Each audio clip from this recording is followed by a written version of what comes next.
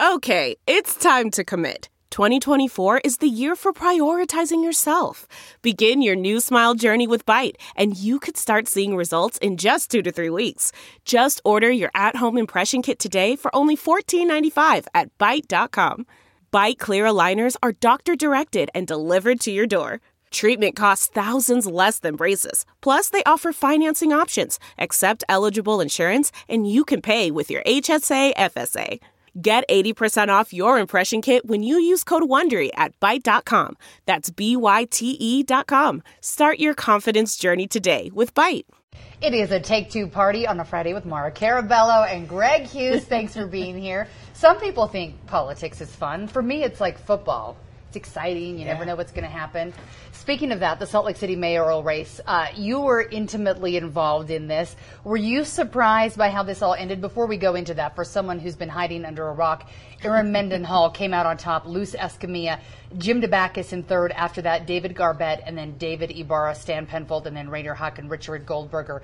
But Erin Mendenhall was a big surprise to me, and maybe I wasn't involved enough to know, but that was a surprise. Her first place was a big surprise to me. You knew she had momentum. Yeah. You knew she was doing well, but first, and a solid first. Comfortably. Yeah. It was I found myself surprised. I then found myself surprised that Jim DeBacchus wasn't in the top two. Having said that, you knew Luz was doing well too. I mean, but I'm surprised he's not in the final. Before I turn it over to Greg, I am going to say though, strong, smart, experienced women, two of them qualified, interesting. They have similarities, but they also have some differences. So I'm excited to see two women in the final. And Erin's tried to point out her difference in that she served on the city council instead of in the legislature. Were you surprised? Jim's a friend. A lot of people wouldn't think that about the two of you, that you're friends. But did you say that out loud? I know. Both of our street ruined the secret, that might have been right? why he lost. The poor guy. You know, he admitted he knew you and sometimes spoke to you. Yeah, that was a. I was shocked. I thought that Jim would be going to the fall election. Heidi and Mara, I will tell you that everything that I think I know about campaigns and elections, I simply don't know, because I would tell you that Jim DeBacchus went in that race with what I thought was the largest and maybe most energetic base. That's a base that he has cultivated through public service as a state senator. It was a base he had when he was the party chair of the Democrat Party for Utah. He has had a strong following in the issues that he's engaged in, and I thought that was, especially with a low voter turnout, as we saw was happening with early voting, I thought that played in his favor a lot. We never saw a poll where he wasn't in first place. We saw the margins narrow. But I expected that as candidates got out there, got their name out there, did their effort, that people would choose. Undecideds would go to maybe break to other candidates. So I thought it would always tighten up. The fact that he did not make it to the November election blows my mind. And again, hats off to Erin Mendenhall. She was the chair of the Salt Lake Council when I worked with her on Operation Rio Grande. And we worked very closely together, and I did with the council. And she is a true leader. And Luz I served with in leadership. She was in the Senate minority leadership, and I was in the House majority leadership. And so our committees and our executive approach committees, we've spent time together. So two great candidates, strong leaders, but I was surprised that Erin took first, as you said, and I'm surprised Jim's not in the race in the fall. A couple of notes, just as we sort of take it apart, which is why we're in politics, right? Yes. It's not it's a sport. I don't mean it frivolously, but you don't know what's going to happen. But it sort of is. You don't know. And a couple of things though. It shouldn't. We need to get over the reputation of it being a low voter turnout, because it ended up being a pretty You had like 39,000 votes, so you ended up with an okay in Salt voter. Lake City. Yeah, okay. It was actually higher than the last primary for the mayoral election. Yeah, it started as slow can be. Yeah, but it ended up, And the other thing you can't take out of the factor, which we sometimes conflate with name ID, but it is those two women are both holding office right now and have a constituency that's voting for him right now. So Jim had that, and Jim has those, but it's not current. I mean, it's not old either, but they both have districts that they did a nice job. If you look at the distribution of some of their core votes, you see them performing really well in the representational districts they're currently in. So as we try and figure out why, which will I know, it's always interesting. I think that when you have 8 candidates, too, you're spreading the votes a lot thinner for everyone, and you do have that low voter turnout, which wasn't as low as we were expecting, which is a good thing. But, yeah, it definitely kind of throws the votes around. So interesting things happening. The demographics, identity politics, I think, plays a stronger role in the elections in Salt Lake City than other parts of Utah. And I thought if you were to look at the identity or the demographics that you can check the box for, I thought that Erin Mendenhall didn't have enough boxes to check as maybe some of the other candidates in terms of identity politics. And so for her to surge and not only take the lead to come in first, but come in first comfortably, again, contradicts what I would have thought the trends would have been in that election. But hats off to the candidates. I always believe that the candidates that work the hardest do see success. I really think it can boil down to that. And so clearly, those candidates and their campaigns were breaking a pick. They were working as hard as they could to get where they are. Absolutely. And I don't think any of them are done yet. Jim DeBackus, David Garbett, David Ibarra, Pimple. I think there's a lot of good things that can happen and involvement. All people who really care about their communities. Yeah, so. Good group of people. Yeah, it was absolutely. a deep pool. I couldn't talk about how much I liked any of them, or else it would ruin their races. So I had to keep quiet, for all of their sakes. But yeah, it was a deep field, and there were I've known almost all, probably all but two of those candidates. Yeah. I've gotten to know or have worked with, and I felt like Salt Lake City in some ways was in a win-win with the robust there were debate good and how options. hard were people good were options. working. Yeah. Sure. And one last note on this election, I did see people talking yesterday that they were happy to see that Jim quickly didn't ask for a recount. He said, I've been grateful for this opportunity. I'm out. Instead of wanting to fight, because oftentimes we see in politics now just that you don't want to give up and you don't want to call the election and you want to wait till more numbers come in. So I like when we have peace on earth. It's a nice thing. All right. He's looking for a vacation. He's great. Everyone needs a vacation. The closest I've ever felt is I used to run for student government, and every other year I would win or lose. And I really didn't like losing. Losing's not fun. You need some time to. I hate losing more than I love winning. I don't know if that's healthy, but that's how I feel. It's true. Okay. The Inland Port meeting canceled again after 5 minutes this week. Greg, what is going wrong? I mean, obviously that nobody was shot this time with who knows what. Nobody was fighting. I don't know that blocks were closed, tracks was shut down. So this was an improvement. Maybe it was an improvement. But I think what this was not an Inland Port Board meeting. It was a meeting called by Utah's Association of Counties. They were looking with county leaders at opportunities to maybe see other ports and a system of bonded U.S. Customs ports around the state that would take the emphasis off of Salt Lake City and its airshed and some of its impact. These should have been welcomed conversations that those that were concerned about the environment or its impact or the inland port's impact in Salt Lake City should have been excited to see, but they came with a goal to shut down that meeting and to create interruption and hostility. So how do we fix this? There are people who want to get answers and ask questions and know what's moving forward. I think it's going to. Look, we're good. It's going to move forward. The infrastructure of the state of Utah screams for this as this global supply chain becomes more robust. It's coming.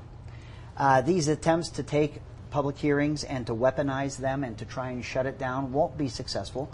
Those conversations will continue to happen. But those that have earnestly tried to create environments for engagement and discourse and to learn from one another, the cynicism is going to rise to a level where there'll be the optics of transparency, but maybe not the substance needed or should be there.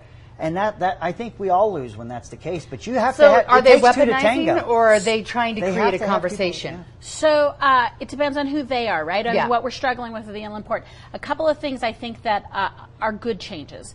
We have a full-time executive director in Jack Hedge, and so they now have some bandwidth to be able to prepare. And as Greg said, this was an Envision Utah UAC meeting, not a proper board meeting or others. I think one thing we don't want to lose sight of is sitting in that room were, as Greg said, county commissioners. There were industry that wanted to talk about possibilities. There were a lot of concerned citizens who in some ways maybe have the same concerns as these sort of semi-pro protesters. Yeah. And so again, what I think is frustrating everybody is there's a small wackadoodle minority that are disrupting. And there's some really interesting conversations to be had about our environment, about what's going on, and they're not able to happen. I do think we're going to see a shift. What I hear from the Inland Port Authority is they are prepared to do what it takes to keep these meetings open, to stay in front of people and to say, okay, this is not going to win the day, but we're going to hang in there longer. My only concern, though, is that meeting did not have any board members in it. That is a meeting that could have easily have occurred with Jack, the executive director, and county leaders without posting it, without letting anyone know. I think it was a courtesy and an attempt to take the high road. That was, in hindsight, a mistake because the meeting didn't ultimately happen. whether it was at the UAC offices or even the police station that they tried to hold it at. It got so disorderly that that meeting could not occur. I don't think you're going to see people try to take the high road if doing that means you don't actually get to have that dialogue. So no, we don't want closed-door meetings. But this was an attempt to make sure that people could engage or participate. Yeah. But if it's shutting it down, if you try to do that, I think conversations are going to happen where you're not broadcasting or having that courtesy. Again, no board members were there. There's no opens meeting law that would need to be honored. I think people were trying to take a high road.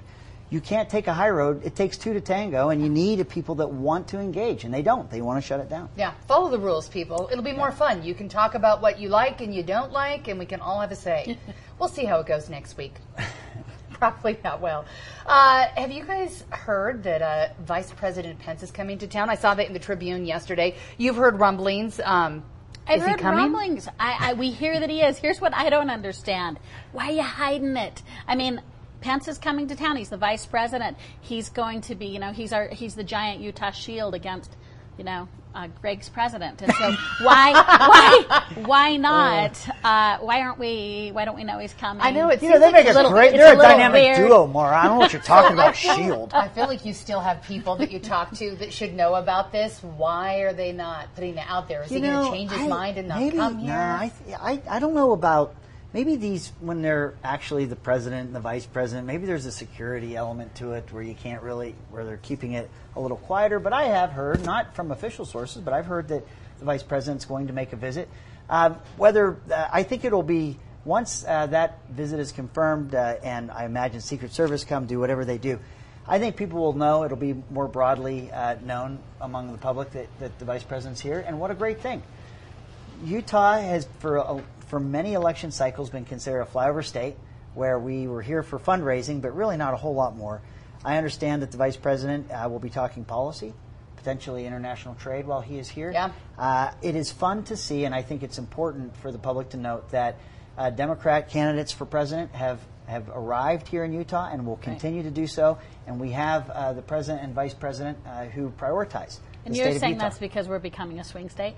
No, I think Maura wants you to say it out loud. That's a great interpretation, Maura. That's but what not I heard you say. say. It is. We are relevant because our votes matter, and in the primary season, I think that we're not one you take for granted. Yeah. I think as long as President Trump is on the ballot, we're a swing state. That's just where I see it.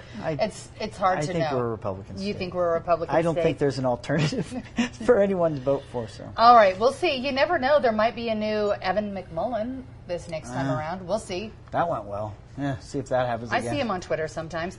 Okay, we got to talk about something else that was huge this week. 6 officers, that's a lot of officers, shot in Philadelphia. Luckily, none of them life-threatening, but we have officers being shot here in Utah on a regular basis. We unfortunately have officers firing shots in the opposite direction. This is a lot. Is this a gun control issue? What kind of issue is this? So I find that the narrative regarding our law enforcement officers has it's taken a real negative tone, and it's been a while now. When we talk about law enforcement, and you see images in New York City where there are people dousing these uniformed officers with water, and they're harassing them, and they're walking away, I don't think that makes those images that we see. I'm not proud to see that. It concerns me that the public would turn on law enforcement officers like that. You go and you see what happened in Philadelphia, and there was even heckling of these officers in the midst of this crisis where a man with an assault rifle fired on these officers. 6 of these officers were wounded. You have an emergency situation, people that are trapped in the building, and you saw immediately people start talking about gun control and start using it as a political issue. There isn't a gun control. There's not a criminal background check that was going to keep that criminal that we now know had a mile-long criminal record from acquiring a weapon and using it. We can feel good about laws, but those laws didn't apply in this crisis and what had happened there. And I worry that when we see officers under attack, when we see this happening, we're talking about the wrong things. We are talking about gun control when we should really be talking about what's going on around us. Why are officers going to a Starbucks and being informed the patrons here at the Starbucks don't feel comfortable with you being here? Would you please leave? What's happening? I am really concerned about that. And at the same time, I think it's been in the last year, it's less than a year in New York City, they have 8 officers that have taken their own lives. So it's not an easy job. You know that. You come from a house where you've had a chief of police. Is this something you talk about? Is it a concern that police are a target to people? Sure, and as you said, I live with a former chief of police, and we talk a lot, and Greg's right, the dialogue we're having about where law enforcement fits is an ongoing dialogue. I will say, and I'm going to counter what you say with saying, when incidents like this happen, who says, do you know what we got to talk about? We have to talk about regulation of guns. Who says that is the police. The police have routinely stepped up and said, we have to have a meaningful conversation. Mm-hmm. I think where the police are meaningful is they're not taking this advocacy approach that is sometimes unproductive. But police are often the ones that want to talk about proliferation, and they want to talk about access, and they want to talk about why are we putting them in the position of having availability to firearms for people who can put them in danger and So I will say where this comes into account for me is over and over, almost every gun violence prevention center has a representative from a law enforcement agency. Law enforcement does want to talk about regulations. They don't see themselves as advocates. I don't think they put themselves in those positions. But I do think there is a relationship to regulation. We know of laws that when you make pyramids, nothing. I think it's really disingenuous on gun laws to say, would this have solved every problem? Because that's not the application we have to any other law. You say, how do I reduce the likelihood? And the stakes are so high with gun laws because what they end up in is death and all of us being worried and taking different positions. So the stakes are so high that we do know that pyramids in which it's harder to attain things. I'm not speaking about this man who clearly was a bad guy. Yeah. When we make it harder, we do know less of it happens. There is a relationship between regulation and proliferation. And who I hear willing to have that conversation is law enforcement. And so in my mind, they do go together. They don't go together from the shrill advocacy, and I agree with that. They don't go together from the shouting and this is your fault point of view. But I do think that regulations and where we're asking our law enforcement officers to go and going into homes in which they know likely law-abiding citizens have access to a lot of weaponry, that's something I think they're saying. And the other thing I'm going to point out, and I'm just taking shots right now. One of the things I loved about what the Philadelphia mayor said is he said to his legislature, if you don't want to have a discussion about guns, let us have it then. If you're going to take a pass on this issue, let the municipalities have a pass. Let us take it into account. And I do think if states don't want to look at regulations and want to have real conversations about access to weapons in the United States, then I say pass it along to the municipalities. And are you okay with seeing that happen if we went to municipalities and police? No, I think that the jurisdictions that have different, that's why Utah doesn't have different, our gun laws are statewide, because how do you adhere to the gun laws as you cross over from counties or cities or things like that? Here's the issue that I have, and I think, Mara, I accept your point, because I think the police officers many times feel outgunned. They do. They're coming in with their issued pistol, and they're coming in and they're facing these which weapons happened in Philadelphia. Yes, right? And so I have a sympathy for that. Here's my concern. Last count I've seen, there are 300 million firearms in this country. I don't care what law you pass, they don't disappear. Right. So then the question becomes, with 300 million weapons that are guns, firearms that are in this country today, if you wrote a law and we made a law that said you can't have them, where do they go? What happened? They don't disappear. You can have a buyback program. You're not getting 300 million off of them. I don't think you can put the genie in the bottle here in the United States when we talk about guns. It's culture, how we've had them, how it's gone on. We always compare to some state or country like Australia. It's the size of Texas. It's a very different place. I lived there. It's not the United States. They didn't have 300 million guns when they decided to say, we're not going to have any more. Our gun culture is 30 years old. Our gun culture didn't start with Thomas Jefferson. We were not. We make up this emancipation by the musket. And you know what that was? That was when we defined the Second Amendment as a militia.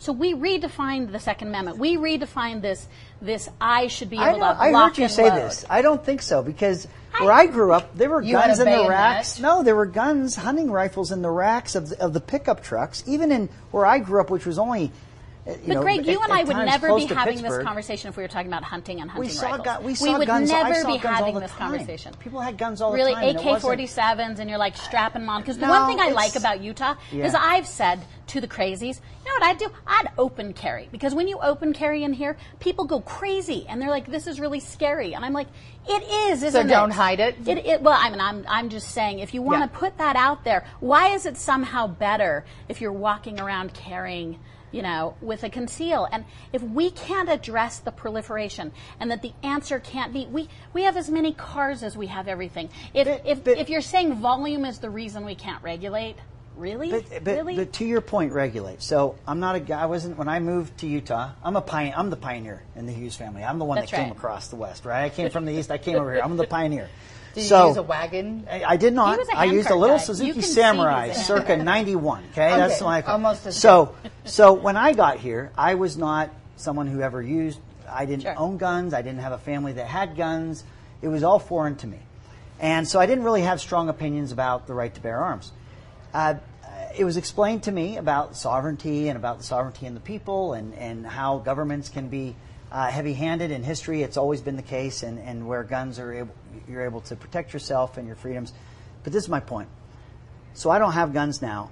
I bought one of these commemorative, Utah State Capitol rifles. I heard those don't even work. Yeah, I don't know because I've never shot it. But I'll tell you this: it was waiting at Cabela's for me for like a year and a half. Because I never went to pick it up. I paid for it, but I never picked it up because it wasn't on my mind. Right. So I get a call, hey, what do you want us to do with this? You got to come get it. So I go to Cabela's. First time I'd ever been there.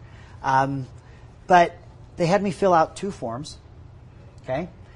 They took those forms. They then sent me to a computer, and I filled out all the information I'd filled out on the forms on the computer. They then came back to me, and someone came and said that there was someone with the same last name as mine that had had issues or had problems and asked if I knew them. My name's not a unique name, I don't think. And I said, well, look, my Social Security number starts with a 1 because when you're back east, it starts with a 1. I'm sure this guy starts with a 5. That's kind of, so no, I don't know. But I was asked a lot of questions. Maybe it's because I look like a surly character. I don't know. You do look like but I left that experience saying, so who doesn't think this is regulated? Because I didn't I went through a serious scrutiny. They asked me a lot of questions about someone I had never met before or don't know. There are regulations. It seems to be, I felt like I wouldn't want to buy again because I wouldn't want to fill all that paperwork out again. I wouldn't want to have to sit at that computer and do all that. I wouldn't want someone to come and quiz me about people that have the same last name as I have. So I got my car thinking, I've always accepted this premise that we have no regulations, that we need more regulations, or everybody's getting guns and they don't have to account for it.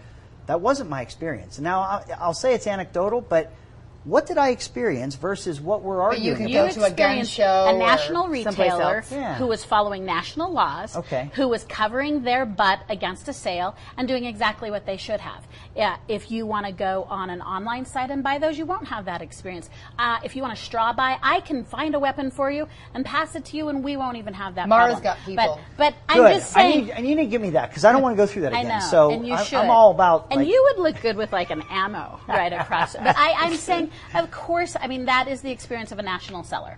And good for that national seller for doing that. Don't you think that with technology, if you wanted to sell a gun and you didn't want to be liable for what would happen if someone was buying it, that we will see emerging apps and ways of signing and creating receipts and making and doing some of this just by the market and some of the liabilities. Laws are about reducing risk, Greg. They're about reducing risk. Regulation, registration reduces risk. Won't that do it in terms of regulating and making sure we know how guns are sold or how they're bought if technology helps us there versus government saying, we don't want guns anymore. We need the political will because government, who is the one who has decided how regulated this is, they've put a firm stake in the old gun control category, and we need the government to step up and continue to have this and address this. We have a state legislature who doesn't want to address this at all. And it doesn't even want to address the easy parts of it. I mean, there's a lot of gray area here. I mean, despite this, there's a ton. I feel Mara's launching a campaign. Man. Are you ready to run? I just don't think these laws are as advertised. I think they feel good. I think they make people believe that we're addressing it. But I've even heard from CNN, the national background check would not have prevented it, and they go through all of that. But their point isn't you shouldn't have them. They're talking confiscation. They want there to not be guns at all. Right. And so they're kind of continuing that conversation beyond national background checks. And I think we're ready to have that conversation. Yeah, let's have it. I think do it. There's people that will not agree with confiscating Okay. guns. Let's talk right now about this. Not a lot of agreement on this. It's pretty political. Trump made some immigration changes this week. So immigrants here legally who use public benefits like Medicaid, food stamps, or housing assistance, they might have a tougher time obtaining a green card under a new policy change. It was announced on Monday. It's at the center of some big changes. So basically the idea is if you can't support yourself when you come to the country, you're here and you can't prove that you can, Trump says no go. Is this an unfair way to run a country that's opening its arms to people? This is categorically un-American. This is so against who we are and what our story is. It's also revisionist history that the first generations of us marched in, pulled our old bootstraps out, and made something of nothing without any help. So here's where I fault from that. It relies on stereotypes and prejudice, not on statistics. What we know about government handouts, there's a bunch of people who are ne'er-do-wells, slackers, and losers. Okay, right, and they're staying on it and using it. That is not the majority of the people. We know that people who are on healthcare assistance are on for less than a year and a half. We know that people who use unemployment, it works for them. These really are bridges. They might be too big. We need to talk about how much they've grown. I'm not defending the whole system, but I'm saying by and large the people who are using assistance. Now let's place into the category that Trump has put them in. Let's say brown people, because this is not about immigration. This is about Mexicans and Central Americans. If you look at them and you look at their record, they're more unlikely to work. I mean, you have to pick a thing. Are they either taking our jobs and working too hard, or are they slackers coming in and putting our things? And I think this is a perpetuation of a battle cry during an election. I don't think this is solid public policy. When you look at the public policy of it, so restrict the time you can stay on these subsidies. But to say you can't enter America based on your socioeconomic status is so fundamentally anti-American that at this point I say I don't want to talk about Republicans and Democrats. I want to say it's so fundamentally un-American to say we welcome you here. We'll actually even help you get a foothold. There'll be limitations around that. But if you work hard and you do what you should, we have an open gate. And what's happened is we're closing our gates. And we know that countries that don't have fresh new energy and don't have workers, they start to atrophy. And we're doing this in America, and we're doing it based on prejudice, and we're doing it on discrimination. I think the challenges we're having in America are this war on poverty and status and class that we're not trying to have, but the rich are getting richer and the middle class is going away. And I really think that this is yet another take in which I see this is so fundamentally un-American and so dependent on socioeconomics. So put conditions around the public assistance. But to have it be a criteria for entering and bettering yourself, there are not people moving here because food stamps are awesome. There are people moving here because they're going to work 2 and 3 jobs to see if they can better their status. Absolutely. So, it'll be interesting. I wish I had better historical knowledge of this, but I know that my family, my mother's from Holland. That's where she was born. Her family tried to immigrate to the U.S., couldn't. At the time, I think you had to have someone sponsor you with a visa and make sure that you financially were okay. They were not at a point they could do that, so they went and lived in Canada for 10 years and then came here. So I know there have been stipulations along the way that you had to have a way to support yourself or someone who would promise that they'd come sign for you. I thought that was still the case. I think some of that still exists, so I need to look up the laws a little better. Is this, do you agree with Maura, though, that this is coming from a somewhat racist standpoint from the president where he's... No, I don't find the president to be racist at all. No, here's first off, there are different green cards you can apply for, or visas you can apply for, and they're circumstances of marriage or work or different things. I had been told, and I think this is back in the Obama administration, but I didn't think it was unique to the Obama administration, that you had to show that if you were coming in, there was a support structure you were coming into. I thought that was already the case. And, but what I will say is where I have the greatest angst or concern or objection about the United States immigration policy are the people that I meet who are doing their level best to have a job. Right. And they're doing everything that they feel they're supposed to do, and yet the bureaucratic paper chase doesn't allow them to stay. I had people that would see that I was I'm a public servant, I'm a state lawmaker, but people don't distinguish between federal and state. And I would have people that came to me and they'd have a job and they'd say, I've been trying, I've been applying, I don't get anything back, and my green card's going to expire. Can you help me? And so I would call our delegation to see if I could help. But I see so many examples where people are doing the very things that are being described here, and they themselves are not able to stay, or they're running into that problem. And that, to me, is why you see, I think, trouble where people are coming illegally, because they can't follow the law in a successful way. And Greg's hitting on something that I'm just going to move to, because it's where it's egregious. It's the area of overlap. It's the area where both sides can come together and say, what's stopping this is giant bureaucracy and pettiness. We may have ideological differences on the inroad, but Greg's right. Once you're here, the bureaucracy is completely unacceptable. So I think you've hit on sort of, in my mind, Trump's policy sits over here, but I do think the biggest and easiest thing to find reprieve in this is people have been filling out forms, and then there are new forms, and it's just big government at its worst.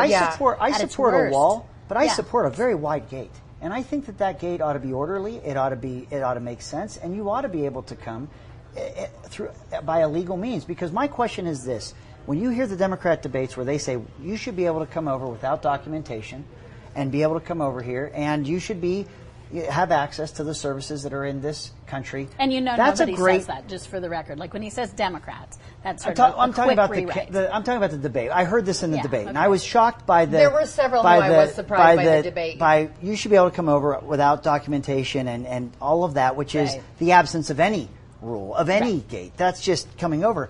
But my question is, that sounds nice, but what happens in minute one of day one when you're here? Yeah. Mm-hmm. So when you got across, what now? Right. Where do you sleep that night? Right. Where do you go? Right. What is it that you're walking into? If we're saying that's okay, I don't understand how that works on the macro. That's right. It sounds. And when you can't provide for yourself, that's when trouble starts. I know, and I'm just saying I can't get my head around what that even means when we say let everybody come, have no documentation.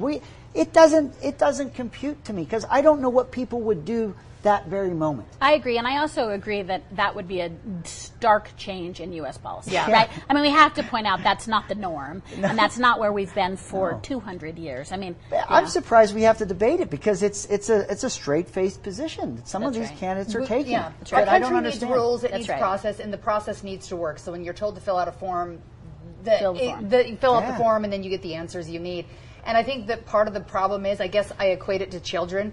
Children like rules, even though they may not be happy. You give them a time to come home or whatever. Yeah, rules are good. It creates safety. It creates stability. Stability for everyone. So I think we just need to really come together as a country and sit down and stop fighting about the political sides and make some rules and then follow them. But make them rules that keep people coming. I think there's electoral advantages to not agreeing. I'm afraid that's why you Greg don't see has it just happen. hit on why we're going to have this conversation. So maybe if again. we didn't have a two-party system, it would be less. No, I think that there's people chasing votes for the coming cycle, and that's why you're not seeing. And we're digging the soundbite. I mean, what we know of is any day of the week you'll pick entertainment and sound bites over listening to policy because it's boring. Yeah. 24-hour news is the problem. This is the one everyone's true, solving real watching. problems. Yes. Or Mara listening to. is ready to talk about something that I don't know if you're soapbox. prepared for. But Mara wants to save the world. So President Trump's been busy this week making major changes These to are all her endangered, topics. You know, what are my species topics rules. at? You got to talk about other stuff. Okay. I don't remember. Yeah, you know. Okay. Neither do I. President Trump doesn't want to save your animals. No, President Trump hates the earth. And he it loves hurts- it. He loves and to it build hurts big me. buildings on it. It hurts me. So two things came out to this week about the Endangered Species Act. Yeah. One is that instead of using biology and ecosystems to talk about endangered species, science. we're going to, that otherwise known as facts and science, we're going to talk about economic conditions and money, because that has a lot to do with whether things are thriving in their natural environment. So now there's a new criteria that says part of the factor of whether you're an endangered species or not is the economic conditions around you, which has nothing to do with endangered species, but okay, good. So then the other thing he said was that it's also going to be a case by case. They're not going to put out any deep philosophy or perspective on habitat biology. They're not going to use science. They're going to say this is going to be an ad hoc, otherwise known as, I don't know, it depends on what buddy wants to take the land to do what with. And I just think we have to keep remembering that economic development matters, and it's strong, but economic development is ever-changing. Natural resources and fuels and how we're relating to the energy we all use. So all of us who hate, I'm not in a total anti-position because I drove a car here today on asphalt roads and I'm enjoying the air conditioning. So all of this consumer energy that we use, love it, love economic development. What I love more is when species die, they're gone forever. When you're extinct, you're extinct. When our planet isn't functioning as it should, I'm not talking about global warming, so don't get on, but I'm just saying that when you're preempting me. I'm just waiting for my turn. I'm waiting for my turn. You're really patient, and your nonverbal's nice, so thank you. Yeah, I'm just listening. I'm just saying that these small rules are once again politicizing whether animals are worthy of staying in an ecosystem. Well, luckily the economy here in Utah is amazing, so our animals we can save the animals. Safe. I also feel like dolphins and sharks will be safe because they live on the coastal communities that are like saw a lot of dolphins. So much money. Vacation. You did? They were really cute. Were they fun? Yeah. So let's think about a state who's not doing so well right now. Well, look. Should we just let all their animals die? No. Here, let me just say, we have an endangered species issue that's in Utah. Sage grouse was on this list. I believe every word that Mara says as she believes it. I think that she does care about these little fuzzy, cute animals and that she doesn't want to see them disappear. And I don't think that's a counterintuitive position to have. But I do believe that many people have used the spotted owl to prevent logging. The logging industry in Washington State and Oregon, the state of Oregon, I think that the sage grouse issue is not so much about sage grouse, but the natural resources and the industry that we have in Utah and how freezing up areas that may have the sage grouse as habitat can stop some of the natural resources from being extracted from the ground. And I think the economic issue has been brought to the table because the economic issue in many cases has been the issue as people have talked about the Endangered Species Act and how it should be implemented. And so I think that it's been a clever trick, but here's what's happened, Mara. They stopped all this logging because cutting down trees was so bad, and then we discovered that the plastic we were using. Remember when they said paper or plastic, and if you said paper, you were anti-environment, and if you were plastic, you cared. Well, then the script flipped, and now if you use plastic, you're bad. Now, if your straw's paper, if your bag's paper, now you're good. So that means that if you go to the economic game, if you go to just economies, you will not, in the long run, be preserving what you want to preserve. I mean, that argument of moving from paper to plastic. We should have been using paper all along, I think. So we think in the next year I can barely recycle now because it's so confusing. But I will say I know, they want to take my strawberry cartons. But it's that, so lame. for me, is an argument for why economics should not be in the biology. And I hear what you say about frivolous lawsuits. I think they use it. I think that there are people but you're using just saying Endangered you don't like that they're Species winning. Act. You don't like that they're gaming. No, my examples are the spotted owl and the logging industry, and I'm using the sage grouse for the extraction industry.